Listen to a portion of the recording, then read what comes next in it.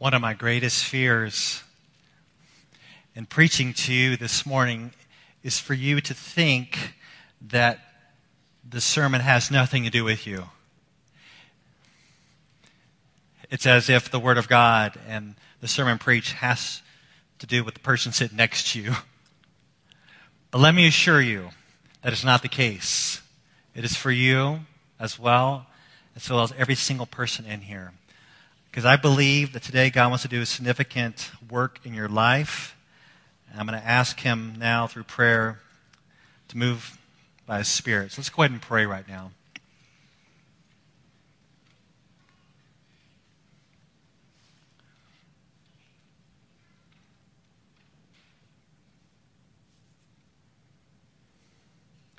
Surely, God, that we're not here just to sit here and your word have nothing to do with us. That can't be the case. Your word is alive. It's active. No matter how closed off you see people are this morning, Lord, I ask your word would pierce through their hearts like a double-edged sword. You would pierce through them where they are guarded, where they are hiding. Let us ask that you would speak your truth and your love and your grace and your mercy to them, and that something would stir us up by your Spirit to have some traction, to get moving, to seek to grow in you. So, Lord, it's all you. It's all you this morning. In Jesus' name, amen. In a little over a month, we are going to have a men's retreat, and this is a big deal. We do a men's retreat once every 10 years. So if you're going to church during this time of our life, glad that you're here. You've got to come to our men's retreat.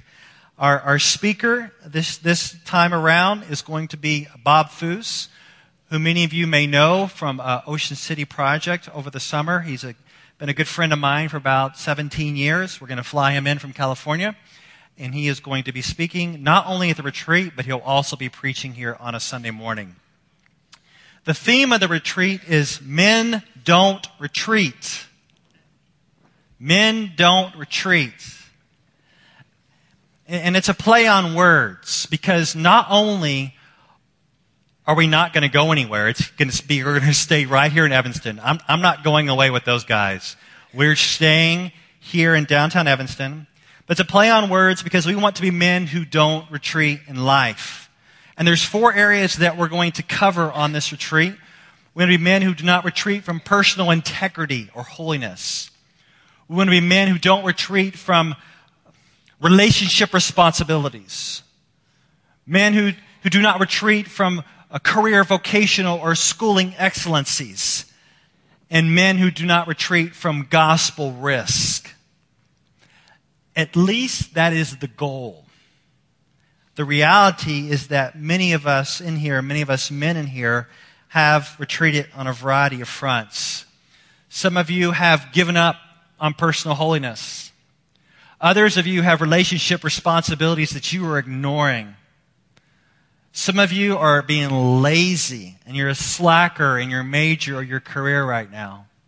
And there are others where God is calling you to great gospel risk, but you're just living the life of comfort. And it's not just men. I mean, women can retreat as well. And there's got to be some area in all of our lives where God is calling us to move forward, and what we're doing is we're pulling back. Every single person in here can probably identify at least one area of your life, even if it's small, where God's saying, go forward, and you're saying, hold on a moment, and you're pulling back. So this morning, this is what we're going to do. This is what we're going to do. It's going to be really simple. We're going to look at God's Word, and we're going to encourage you by the power of His Spirit, by much grace, to abandon retreat mode and start to advance by God's grace and move forward and grow. And the way we're going to do this is we're going to look at the book of 1 Samuel. And we find ourselves in 1 Samuel 10. At our church, we alternate between the Old Testament and the New Testament. Last year, we spent all year in Romans. This year, we are in the book of 1 Samuel. And this morning, we find ourselves in 1 Samuel 10. And in this chapter, we see a lot of retreating. The nation of Israel is going to continue to retreat from God. They are sensing this leadership crisis coming upon them. Rather than calling out for God for mercy, they say, God, give us a king. God was supposed to be their only king, but they want an earthly king to be like the nations. God, give us a king. And God's like, you want a king? All right, let me give you a king. And he gives them a king to mimic their retreating ways. And it's a guy named Saul. And last week we saw the prophet Samuel anointing Saul and giving Saul 3 signs or 3 assurances that he has his back, that he surely has indeed anointed him, that he has his mark of approval upon him. So he's given Saul many of assurances that he is the king.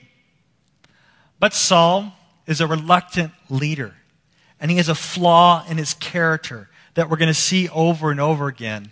The Saul has a tendency to pull back and retreat from his godly responsibilities. Saul has a tendency to pull back and retreat from his godly responsibilities. We're going to see it several times today, and we had a hint of it last week. If you remember, Samuel anointed Saul privately after he lost his donkeys. He collided with Samuel, and so Samuel said, okay, you're going to be the king. Saul goes back to his father's house and has this interaction with his uncle about the donkeys and the kingship. Let's reflect back to last week in chapter 10, starting in verse 14, this interaction with his uncle. Saul's uncle said to him and to his servant, where'd you go? And he said, to seek the donkeys. And when we saw they were not found, we went to Samuel. And Saul's uncle said, please tell me what Samuel said to you. And Saul said to his uncle, he told us plainly that the donkeys have been found. But about the matter of the kingdom of which Samuel had spoken, he did not tell him anything. This is not humility. It's a preliminary indication of Saul's hesitancy to even acknowledge the fact that he has been anointed by Samuel to be king. It's almost as if he wants nothing to do with his God-given responsibilities. And rather than me going off and dogging Saul too much this morning, I'm with him. A lot of times, I don't want to have anything to do with my God-given responsibilities. Maybe you get that way too. And if you're a man, perhaps someone has talked about you bad behind your back and called you passive. Maybe you would never know about it because they called you passive behind your back.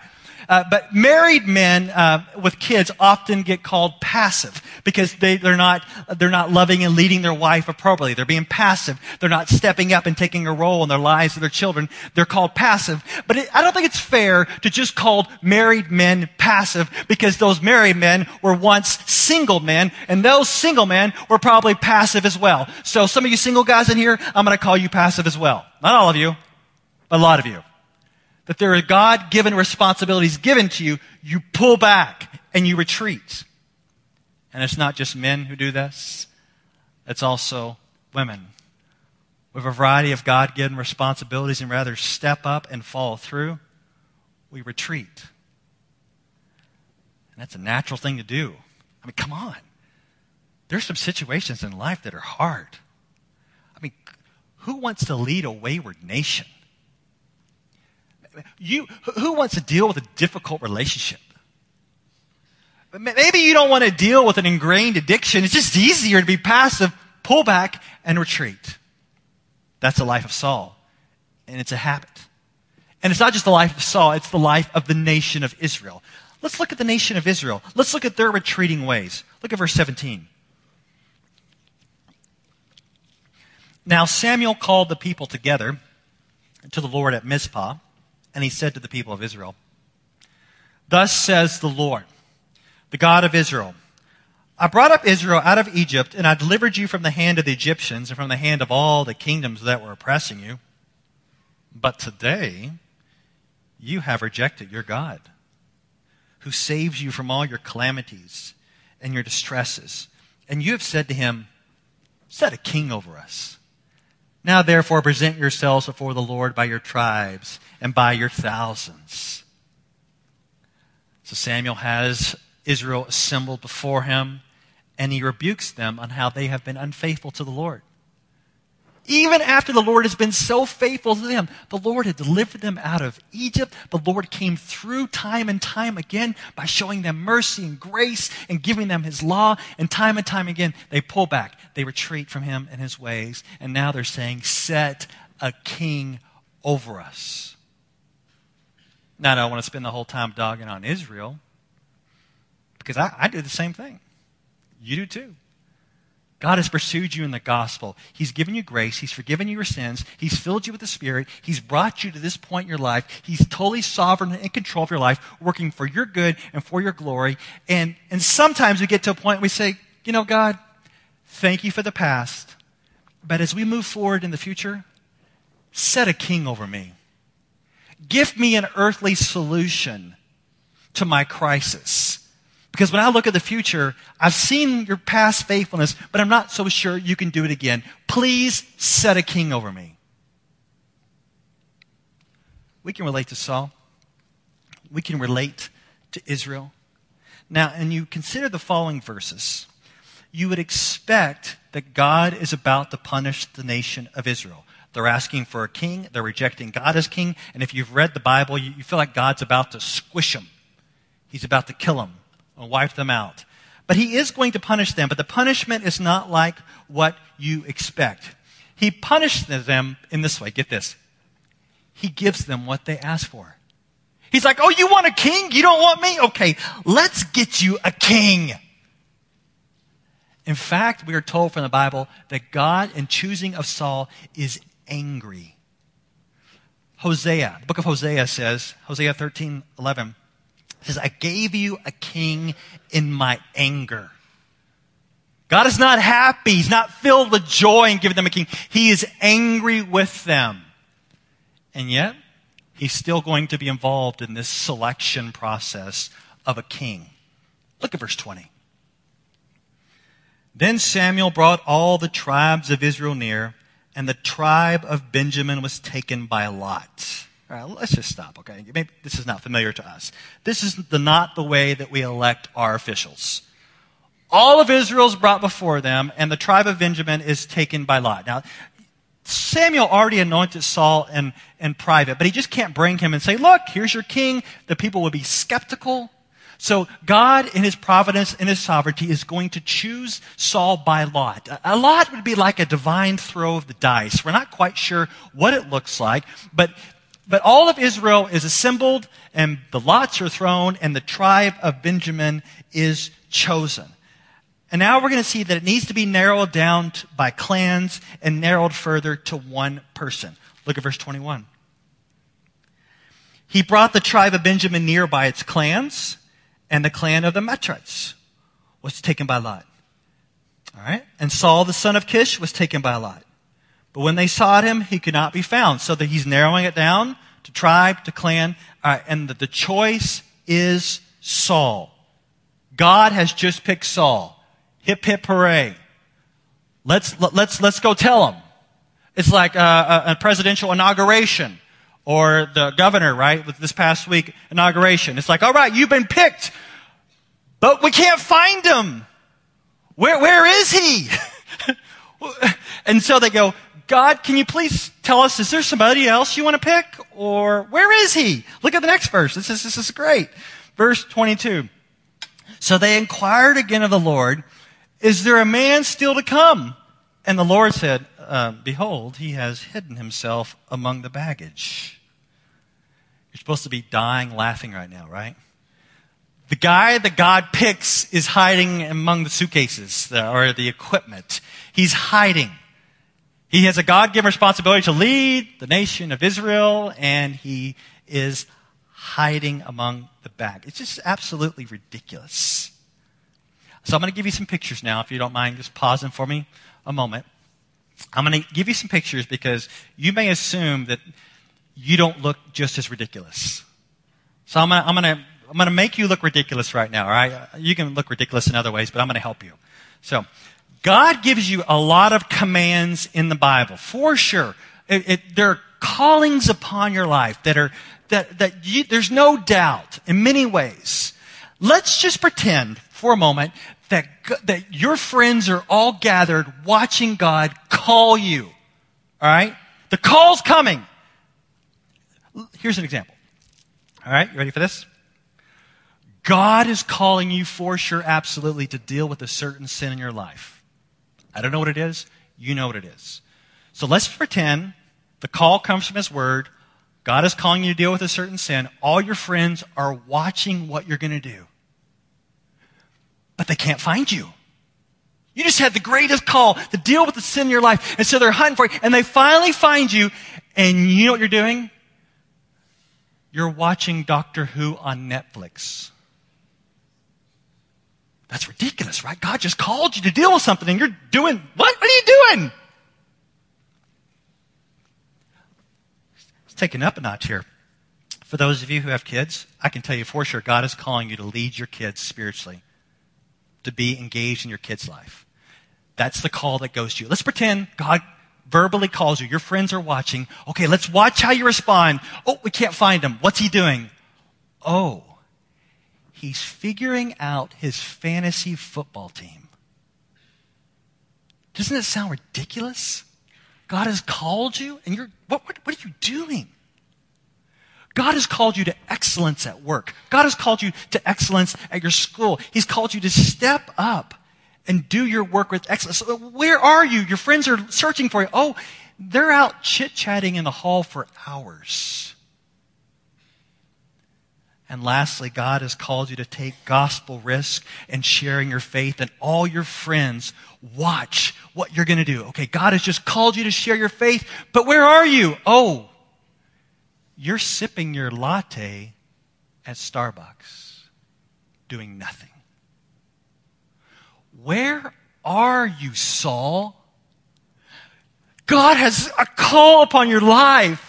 It's just as overt as it was for Saul in many areas of your life. Do we need to send a search party after you to come get you and grab you to do something, to get some movement, to follow through? Where are you, Saul? Let's go back to Israel. Look at Israel. Look at verse 23 and 24. They're going to go get him. Then they ran and took him from there. And when he stood among the people, he was taller than any of the people from his shoulders upward. And Samuel said to all the people, "Do you see him whom the Lord has chosen? There is none like him among all the people." And all the people shouted, "Long live the king." I mean, if I was at that search party, I'd be like, "Dude, what are you doing in the luggage?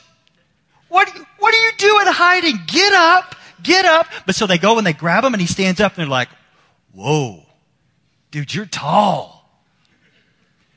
And I guarantee you, rather than rebuking him, they're like, "Now we're talking. This is what we're talking about. Yeah, this is going to be our leader. Long live the king." Just goes to show you, sometimes God will give you what you ask for.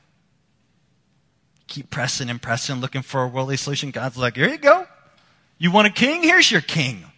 And you're like, "Yeah, this is the solution going forward. Thank you." Now, we got to ask some, I guess this is a theological, personal, philosophical question. And here's the deal.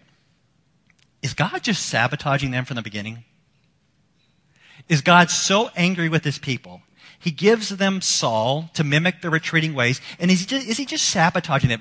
Are they doomed right now? We know the end of the story. They don't. But is he sabotaging them from the beginning? And I would say, I don't think so. Because I would say, even at the beginning of the story, God is still acting in mercy and acting in grace and giving Saul and the people of Israel a chance. And the reason why I think I see mercy and grace here is in verse 25. Can you look at that again? Then Samuel told the people the rights and duties of the kingship. And he wrote them in a book and laid it up before the Lord.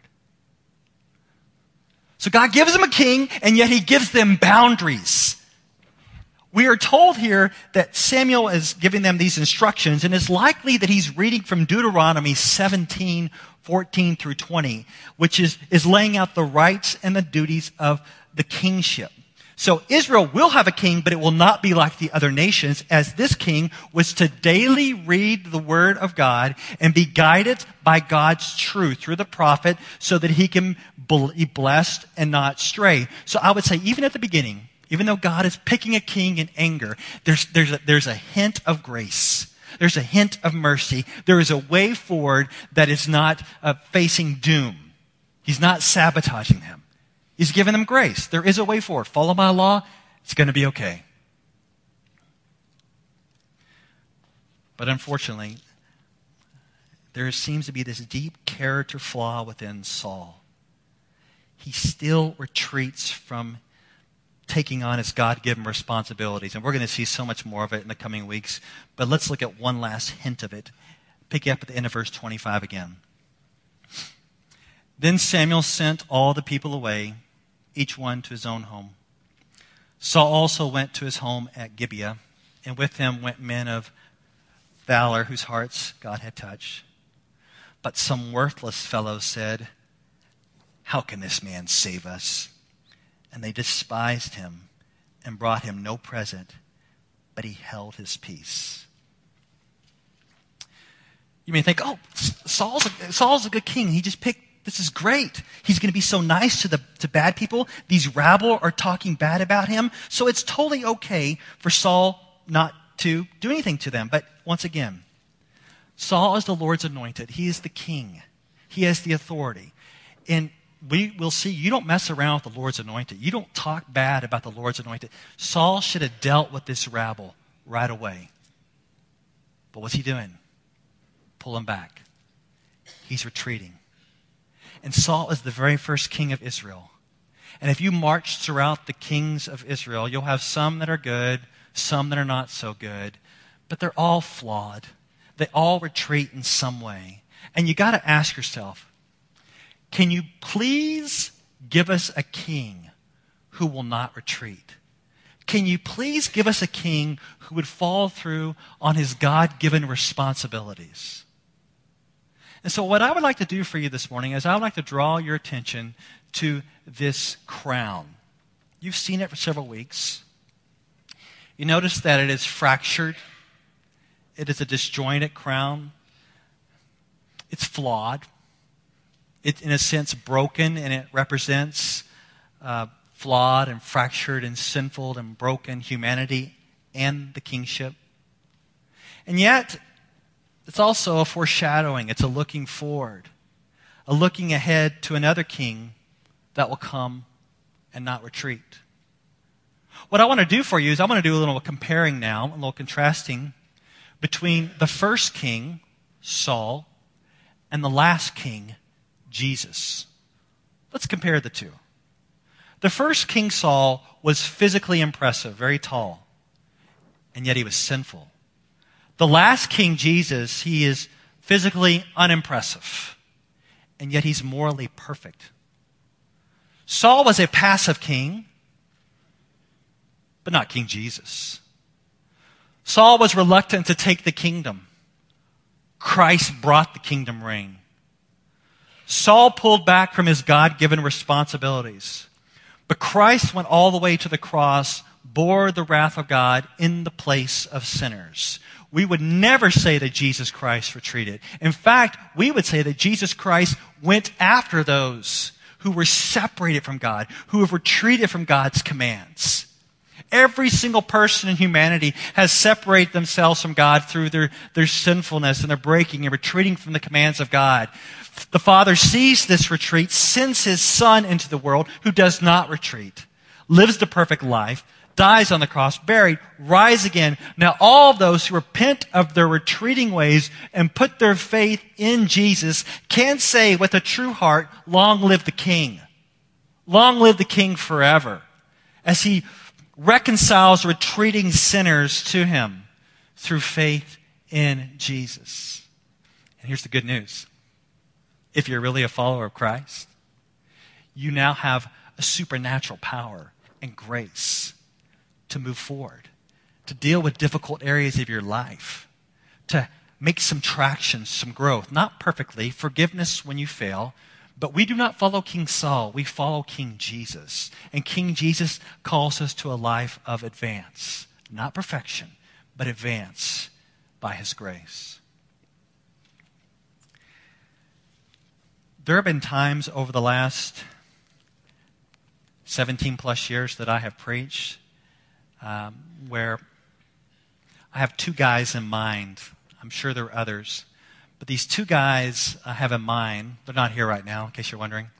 When I would finish with the exposition of the scriptures, they would close their Bibles and leave.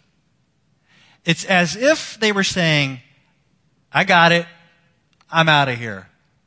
They wouldn't stick around for any action of what you may call application. And what's interesting is, as I noticed, I've never known any of the women to do that. Just arrogant men.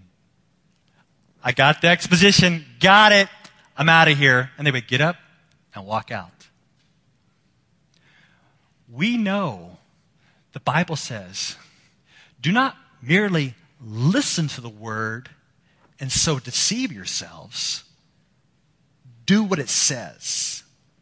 So if you're here this morning and you're going, hearing is good enough, you're deceiving yourselves.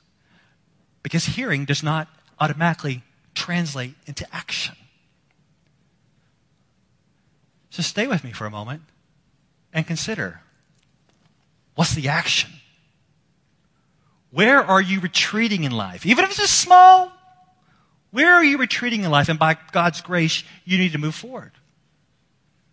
Consider our 4 categories. You'll fall into one of them. Are you retreating in the area of personal integrity and holiness? I don't know your private world. I don't know what's going on in secret places. I don't know your addictions and your idols. I don't know where there's self-abuse going on. I don't know the irritability. I don't know where you're cutting corners in life. I don't know what that's happening. But you do. And God is calling you to start addressing these issues. Personal holiness. Walk with integrity. What about relationship responsibilities? You find yourselves retreating from any relationship responsibilities? I mean, most of you are not married, so I really can't talk about your spouses, but most of you have parents. And maybe there is some strained thing going on with your parents, a mom or dad. And maybe it's 99% their fault. It probably is, right? But there's still that 1% where you have something to do with it. And rather than retreating, there needs to be some movement toward them. And for those of you who have children, don't pull away. And this is my greatest temptation. This is the area where I'm tempted to retreat.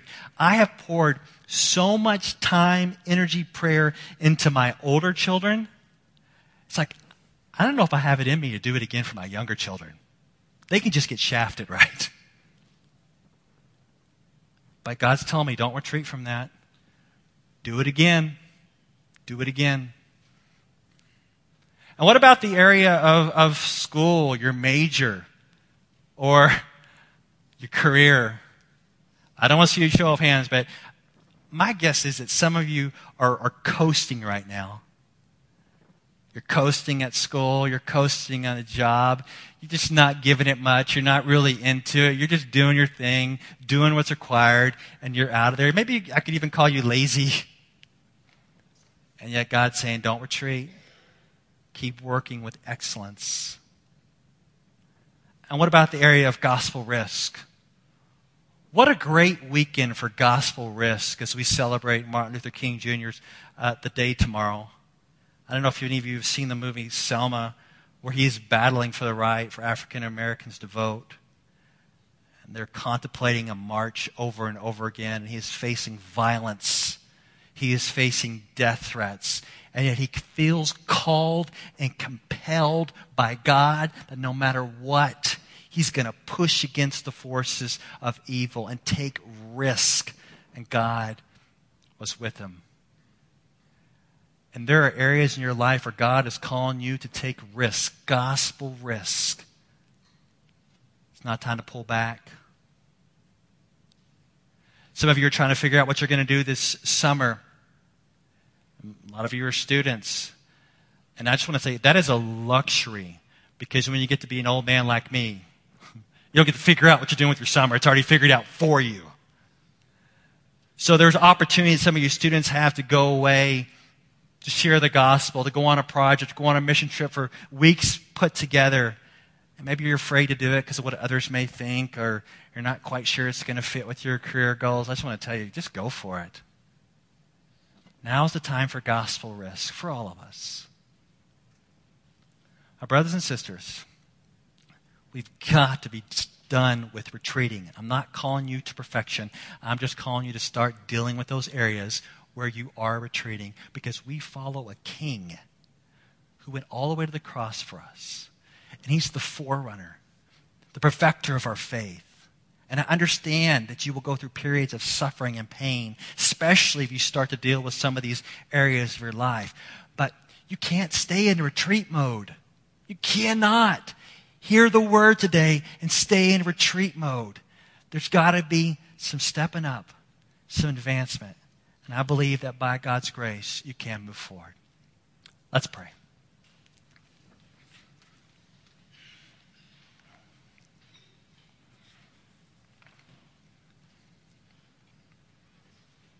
Father, where we have difficulties in our life and where we would find it easier to do nothing, I just ask that you would convict us right now.